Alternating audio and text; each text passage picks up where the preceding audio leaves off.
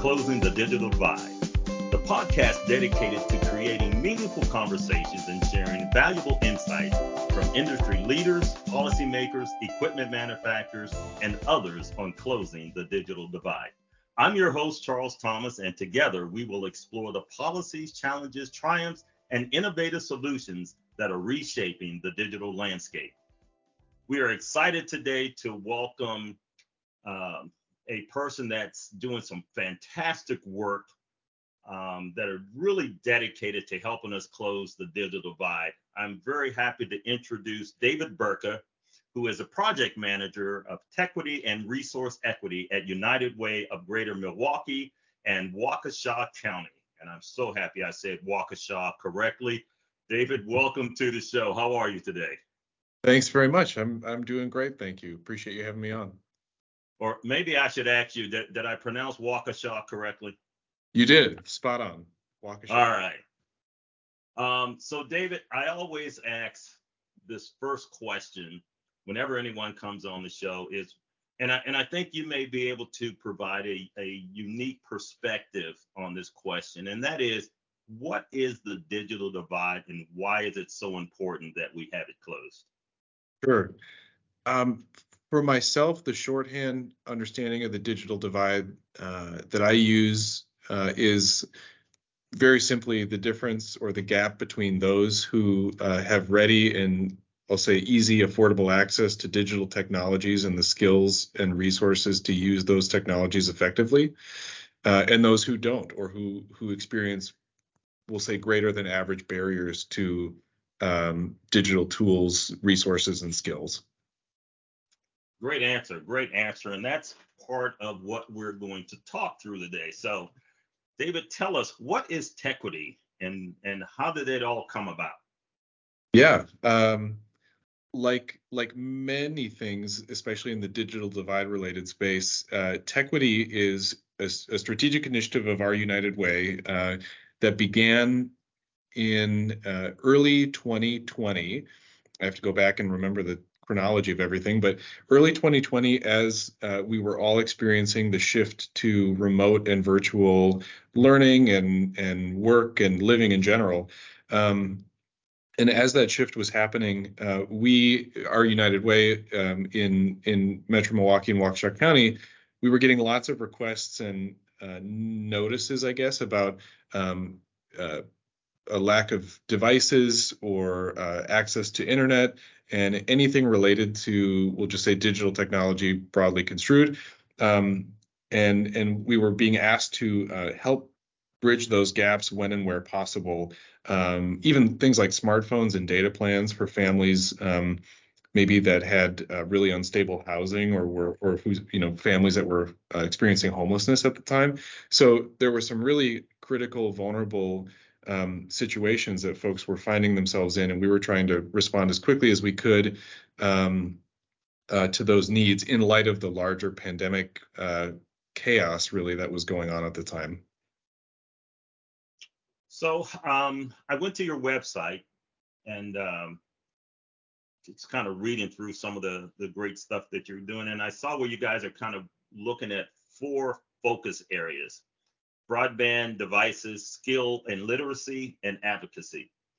Can Correct. You walk us through each of those areas? Yeah, definitely. So when Techquity first began, again in about March 2020 or so, it was really an emergency response initiative. So we were focused on just getting resources out the door as quickly as we could to folks who needed them and organizations that needed them.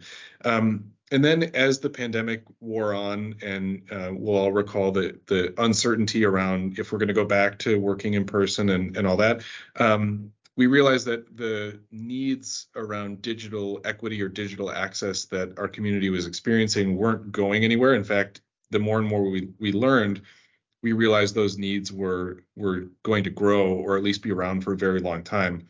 So we decided to refocus a bit and come up with what we thought were the strategic priorities for an initiative that should be focused on bridging the digital divide.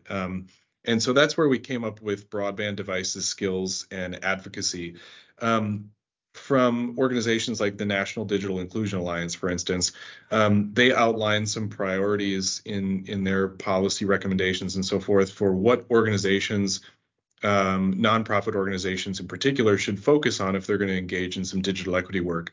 And that's where the emphasis on broadband devices and skills really comes in. The advocacy piece is a bit unique for us in that we tried to ask ourselves, we are a philanthropy, we're a nonprofit, but specifically we're a fundraising organization, and we work to convene lots of resources and professionals and all kinds of resources for our nonprofit community in our 4-county footprint that we serve in southeastern Wisconsin. And so the advocacy piece was added on as our 4th strategic priority, because we thought that's really the way we can emphasize that convening, bringing people together, network building, coalition building, as something distinctive that was part of our role in bridging the digital divide. Well, I want to dig into kind of each one of these just a little bit here, because I know Sure. there had to be some challenges that needed to be overcome. Let's start with broadband. Talk to Yeah. us about some of the challenges that you guys had with getting broadband out to these your constituents there. Yeah. Broadband is really tricky. You can't get people broadband in their home in the same way that you can get them a computer in their home. If someone, doesn't have a large format device, we could use donor dollars to simply purchase one. With broadband, it's much more complicated. We have to ask ourselves, if a person is indicating they don't have access to broadband, do they live in an area where service is readily available? Is the service on offer at the speeds that they need? Is it affordable based on whatever the annual household income is? All those kinds of considerations are a part of our approach to the broadband question. And then in light of those questions, we're also looking at the legislative and the policy landscape in a state like Wisconsin. We have particular regulations and laws on the books that we have to be mindful of and operate within those constraints. And so we've had to do a couple things simultaneously. Respond to the immediate needs. So maybe that means providing hotspots with data plans that are donor funded or grant funded or a combination of that, while also paying attention to the policy landscape and trying to organize and convene folks who maybe have some weight to add to the discussion happening at the legislative level about how we can improve affordable and equitable access in the areas where it's needed most. So do you guys actively, if someone comes to you and say, hey, we don't have any service in the area, do you guys actively go out and advocate to get service there, or how does that work? We have and we can. So if we learn about needs for affordable broadband access, we might issue grant funding. So for a while, we've had a competitive grant process open through Techquity, which is donor supported. Those dollars are available because of United Way donors. And so if an organization applies for it and gets that funding, they might use the funding to purchase internet subscriptions, maybe low cost plans for folks who just need a pretty basic level of access. But if the broadband needs are much more fragmented, like households in this particular community need affordable access because collectively most households in that area can't afford a monthly subscription or something, we'll do a couple different things. Typically, we try and make sure people are aware of the resources that are available to them immediately. So, in recent years, that's been connecting people with the Affordable Connectivity Program, ACP. And then again, when and where possible, we'll do things like purchase hotspots and data plans. But the work of Techquity and broadband has also gone much beyond just the immediate needs that hotspots could address. So we have a group that has really spun out of, apologies if you can hear the sirens in the background. Yeah, it's fine. It happens. A group that has spun out of Techquity called the Milwaukee Broadband Partnership. This is a group that Techquity that initially helped convene, and it's a group of local policy leaders and organizational and company leaders who see the urgency around broadband and broadband access and affordability. And we are working on advancing some projects or strategies that will give us a more comprehensive sense of where broadband access and affordability needs are the greatest and where we should be recommending, say, to our Public Service Commission or to our local elected leaders to direct resources and attention so that broadband accessibility is improved in some communities. Awesome. Let's look at devices. When I saw that, it really piqued my interest because I'm wondering, are you guys looking to have uniformity across your devices, particular manufacturer, particular performance levels? How do you guys work through the device challenges? Sure. We're not technology specific in the sense that we're not committed to a particular kind of laptop or desktop or model of computer or anything like that.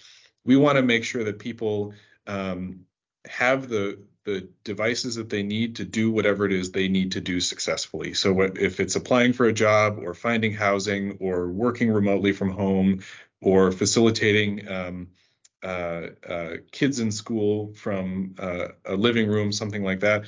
And so whatever device, whatever computer is going to get that job done, we support it. What we do for devices is basically fund the refurbishment of laptop computers, specifically at mass scale.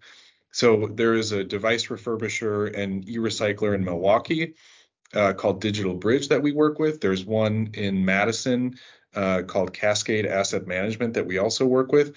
And with partnerships like that, what we can do is take donor dollars and pay for the refurbishment of devices, again, at mass scale. We have a goal right now of distributing up to 50,000 computers throughout our community over the next 5 years. So by the end of 2027, we want to make sure that there is not a household in our 4-county footprint that suffers from lack of a device in the household. And we think that's an achievable goal. We know that it has a significant price point to it, but again, that's where United Way as a philanthropy and as a fundraiser really can excel. And it's less costly to refurbish a device that maybe has some life left in it than to go out and just keep purchasing new stuff. So part of the innovation that we're trying to adapt to the need is working with companies that are starting with companies that are existing United Way supporters and trying to determine what their process is for device disposition. Does their IT team have a process for e-recycling and data destruction and all that? Almost certainly they do. Pretty much every company has some kind of process like that. And the bigger company you get, the more complicated the process typically. But by working with the e-recyclers, what we found is that we can actually divert streams of devices that otherwise might be sold in an overseas market, or maybe even just recycled or go into a landfill.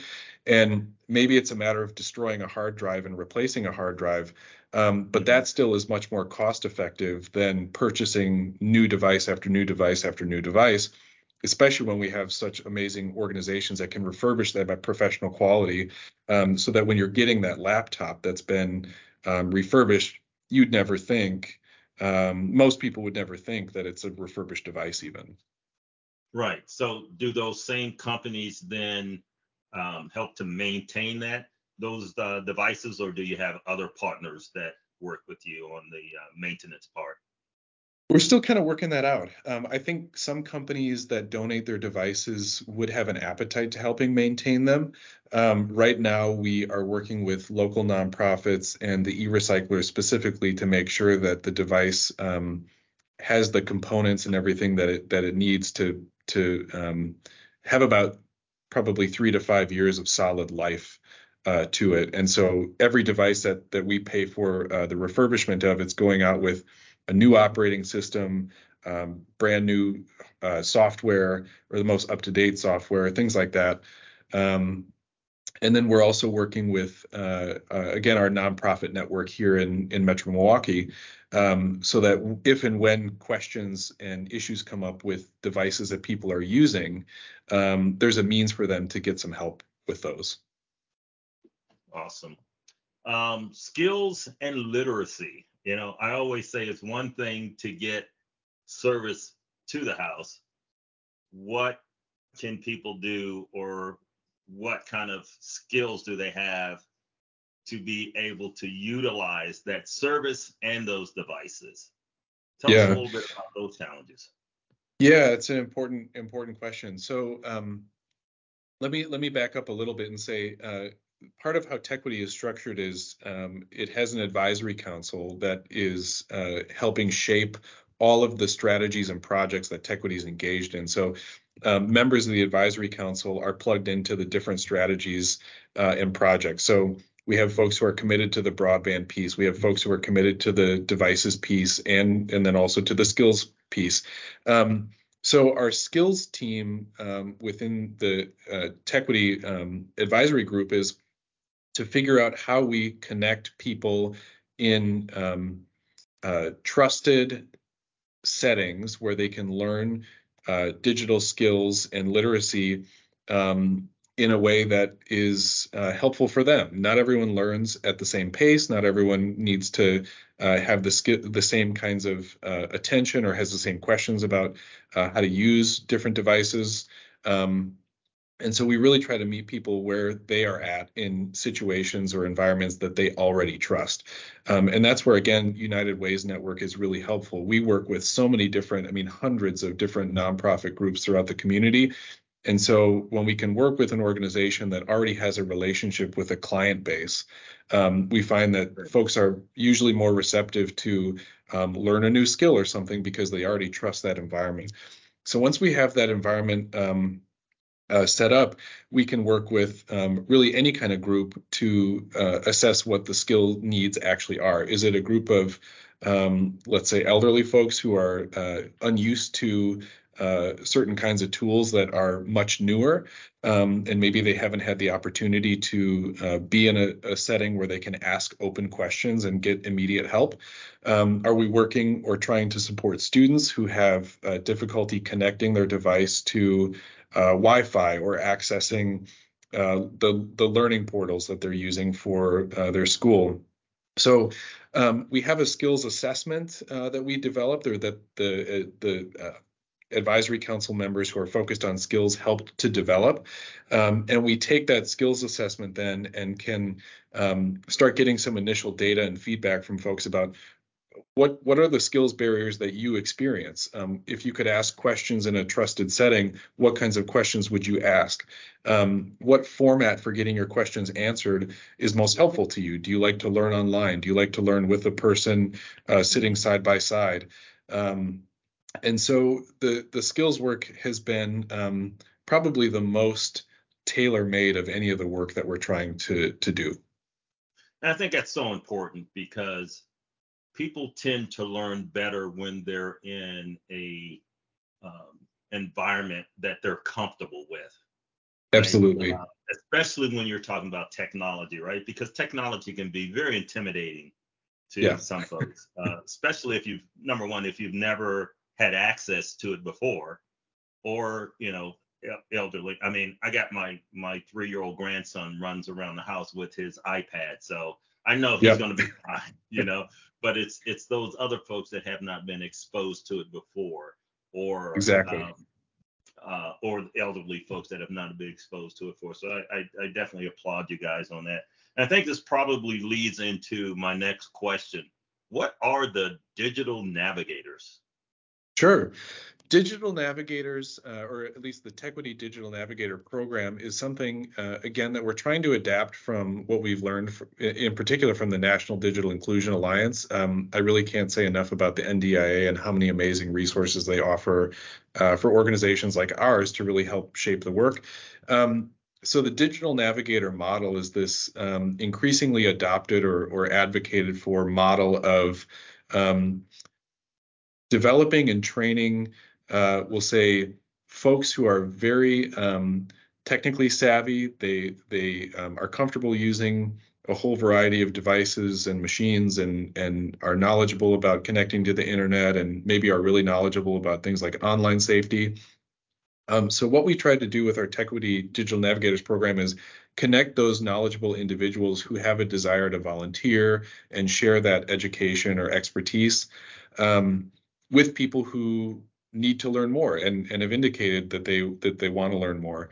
And so for us, it means that United Way has such an amazing volunteer base. And so really what we're trying to do with our Digital Navigators program is leverage that volunteer base so that we can have digital navigators who we know are at least competent in, let's say, XYZ components of digital literacy, and we have them, you know, complete a kind of simple application form, but then are a part of a pool of people, a group of people who are on hand essentially to volunteer and support digital skills trainings in particular when and where we need to organize them. So it could be trying to come up with a group of digital navigator volunteers who want to work at a senior center to show folks some email basics, or it could be a group of digital navigators at one of the local community colleges. This is something we did over the summer to help people enroll in the Affordable Connectivity Program. Things like the ACP are not necessarily intuitive for many people. And so if you can have a digital navigator that knows the ACP, knows the process and all of the sensitive information that someone will encounter during that enrollment process, a digital navigator is a trusted person who can be there to help facilitate and lead that person through whatever kind of process it is they're trying to accomplish, whether it's ACP or learning a new digital skill or maintaining online safety and so forth. Okay. We're quickly running out of time, but there's a couple more areas I want to touch on. This Sure. has been awesome. As we put more devices out in the digital landscape or the digital ecosystem, there's always that cyber security threat. There are a lot of threat actors out there that are just looking for opportunities. And specifically now with the proliferation of AI, you don't even have to have a person behind that laptop that's out there searching. What are the challenges that you guys have around cybersecurity, and how are you mitigating those challenges? It's a really good question. It's really challenging, and the cybersecurity piece is one of the aspects of my work with Techquity that gives me maybe the most anxiety. I don't see any kind of silver bullet solution to that. If everyone had access to, a VPN and antivirus software, that would be a start. But really, at this point, I see the cybersecurity piece as more something that we're trying to address through our skills work and through our advocacy work. The skills work or the skills group and the digital navigators, they can address cybersecurity. They can start addressing cybersecurity questions at that first line of defense, which is, I guess, the individual user, and helping folks understand what kinds of risks or threats could be out there if you're sharing your personal information online or things like that. But then we're also trying to advocate when and where possible for policies, laws, et cetera, that encourage like a threshold of a threshold security standard for everyone, so that let's say if I'm more knowledgeable about cybersecurity or how keeping myself and my family or my personal information safe, if I have more knowledge about how to do that, the fact that someone has less knowledge than me doesn't mean that they're inherently more at risk or more vulnerable. I'd love to live in a world where that were true, where the lack of knowledge is not the thing that is going to open you up to threats. And so we want to make sure that in everything that we're advocating for, cybersecurity and digital safety, online safety, these are woven into the fabric of every decision and policy or advocacy component we're lifting up. So one more question before we start to wrap this up. The digital divide to me crosses all barriers. People tend Absolutely. to think of the digital divide being more of rural areas. Mm. Can you elaborate on some of the more specific challenges in an urban setting where the digital divide is prolific, and how you overcome those challenges through this program? Yeah, definitely. This is such an important part of the discussion in the digital divide. So, take a state like Wisconsin. Wisconsin has a couple really densely populated areas. So there's Metro Milwaukee, of course, and then the Madison area, Dane County is very, very heavily populated. And there are other parts of the state with bigger cities. But it's tons of rural space. We have lots of farmland, lots of forests and fields, all that kind of stuff. And connectivity in rural areas is a real challenge for our state. Absolutely. The other side of that coin, though, is that in urban areas where you might have more infrastructure and quote unquote greater access, there are still things within infrastructure-rich environments that will prevent people from adopting the internet, let's say, at the household level. And in my experience, in our kind of research and learning about the landscape here in Metro Milwaukee, affordability is a massive barrier. And so the way I frame it usually is it's just two sides of the same coin. In rural areas, let's say the problem generally is an absence of infrastructure, and we're addressing that through many different funding streams and legislation and so forth. The other side of that coin for urban areas or even suburban areas is the affordability barrier. If you are making, let's generally say $50,000 by household per year or less, the likelihood that you have the means to sustain an internet subscription that is, let's say, anywhere from $60 to $80 a month for internet alone, not bundled with anything, that could be a really, really difficult cost for your household to sustain if that's the speed or the quality of the connection that you need. So, and then even on top of that, people in urban areas might, let's say, neighborhoods or census tracts, households in those census tracts qualify more for low cost internet plans and all that. Then there's oftentimes an awareness gap, like people just don't know that these resources or these low cost plans are available to them.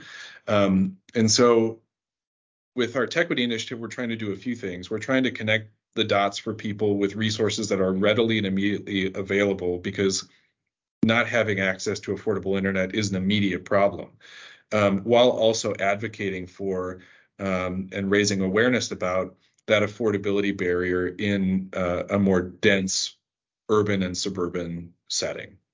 Mm. So last question here, David. It's been an awesome conversation, and yeah, absolutely. As I'm thinking about this, it would appear to me that this program is duplicatable. It's my own opinion. First of all, the question is it duplicatable? And have you had, I guess this is two questions, but is it duplicatable? And have you guys had other people want to know how you're doing this and those responses? Yeah, definitely. We have tried very hard to make the Techquity initiative something that is duplicatable pretty much anywhere you'd go. So we're focusing on strategies and particular method of doing things rather than a very prescriptive checklist, if you will. We know what we want to focus on. We want to focus on broadband devices, skills, and advocacy. But the emphases that a particular organization or community might put on any one of those strategies could vary just depending on the nature of the barriers that community is experiencing. So I have had some great outreach and conversation from other United Ways around the country, organizations that have caught on to what we're trying to do here and want to learn a thing or two. But we've also learned a tremendous amount from, I've mentioned the NDIA several times, but also other organizations that are doing similarly amazing work. Our Techquity initiative really got a lot of initial insight from the work that was being done in Detroit with the city of Detroit and their Office of Digital Inclusion, which at the time was led by a gentleman named Joshua Edmonds. So I've found the digital equity and inclusion space to be encouraging in that way. People want to learn from each other. There's an openness and a willingness to share and to kind of riff off of each other. And that's really our goal with Techquity. We want Techquity to be something that, of course, is serving the needs of the members of our community and connecting, especially the philanthropic community, with work that's happening, exciting, impactful work that's happening on the ground. But we also want anything that we're doing well or that other groups or people might resonate with to be something that they can take and adapt for themselves and use for their own success. Great. So, David, tell our audience how they can find out more, or where they can go to find out more about Techquity and possibly take what you guys have done and duplicate it in other parts of the country. Yeah, absolutely. I would say the best place to start would be to visit United Way's website, and that is unitedwaygmwc.org/Techquity. That is the best place to get information about what we're doing, the kinds of things that we offer just through our website alone. And then if and when possible, sign up for our newsletter. Our Techquity Advisory Council meetings are now open to the public. We don't quite have a great hybrid setup for our Advisory Council meetings yet, but we'll get there. And the goal of that being, if there are people in other cities or parts of the country who wanted to sit in and listen and learn to what's happening in our part of the community or part of the country and take that back to wherever they are and adapt it, we want to make that open and available for folks too. Well, that's great. David, thank you so much for sharing all this great information with our audience. Absolutely. And hopefully people will embrace what you guys are doing and in their own areas. Like you said, go back, take it out, grow it, help us to close the digital divide, not only in urban areas, not only in rural areas, but in urban areas, because they have their own unique challenges in closing that divide. Absolutely. So, again, we come so to the end of another great episode. And I always say this at the end: the power to close the digital divide lies within each one of us. It is all of our responsibility to champion digital inclusion, advocate for equal access, and to embrace all of technology's potential to take us there. By doing this, we can create a world where everyone has a fair chance to thrive in the digital age. Again, thank you, David. And we'd like to come back and maybe catch up with you guys a little bit again after you've gone down the road a little bit, and you can share some more about all the great things that you guys are doing. That'd be great, Charles. Thanks so much for the invitation to join your podcast. I appreciate it.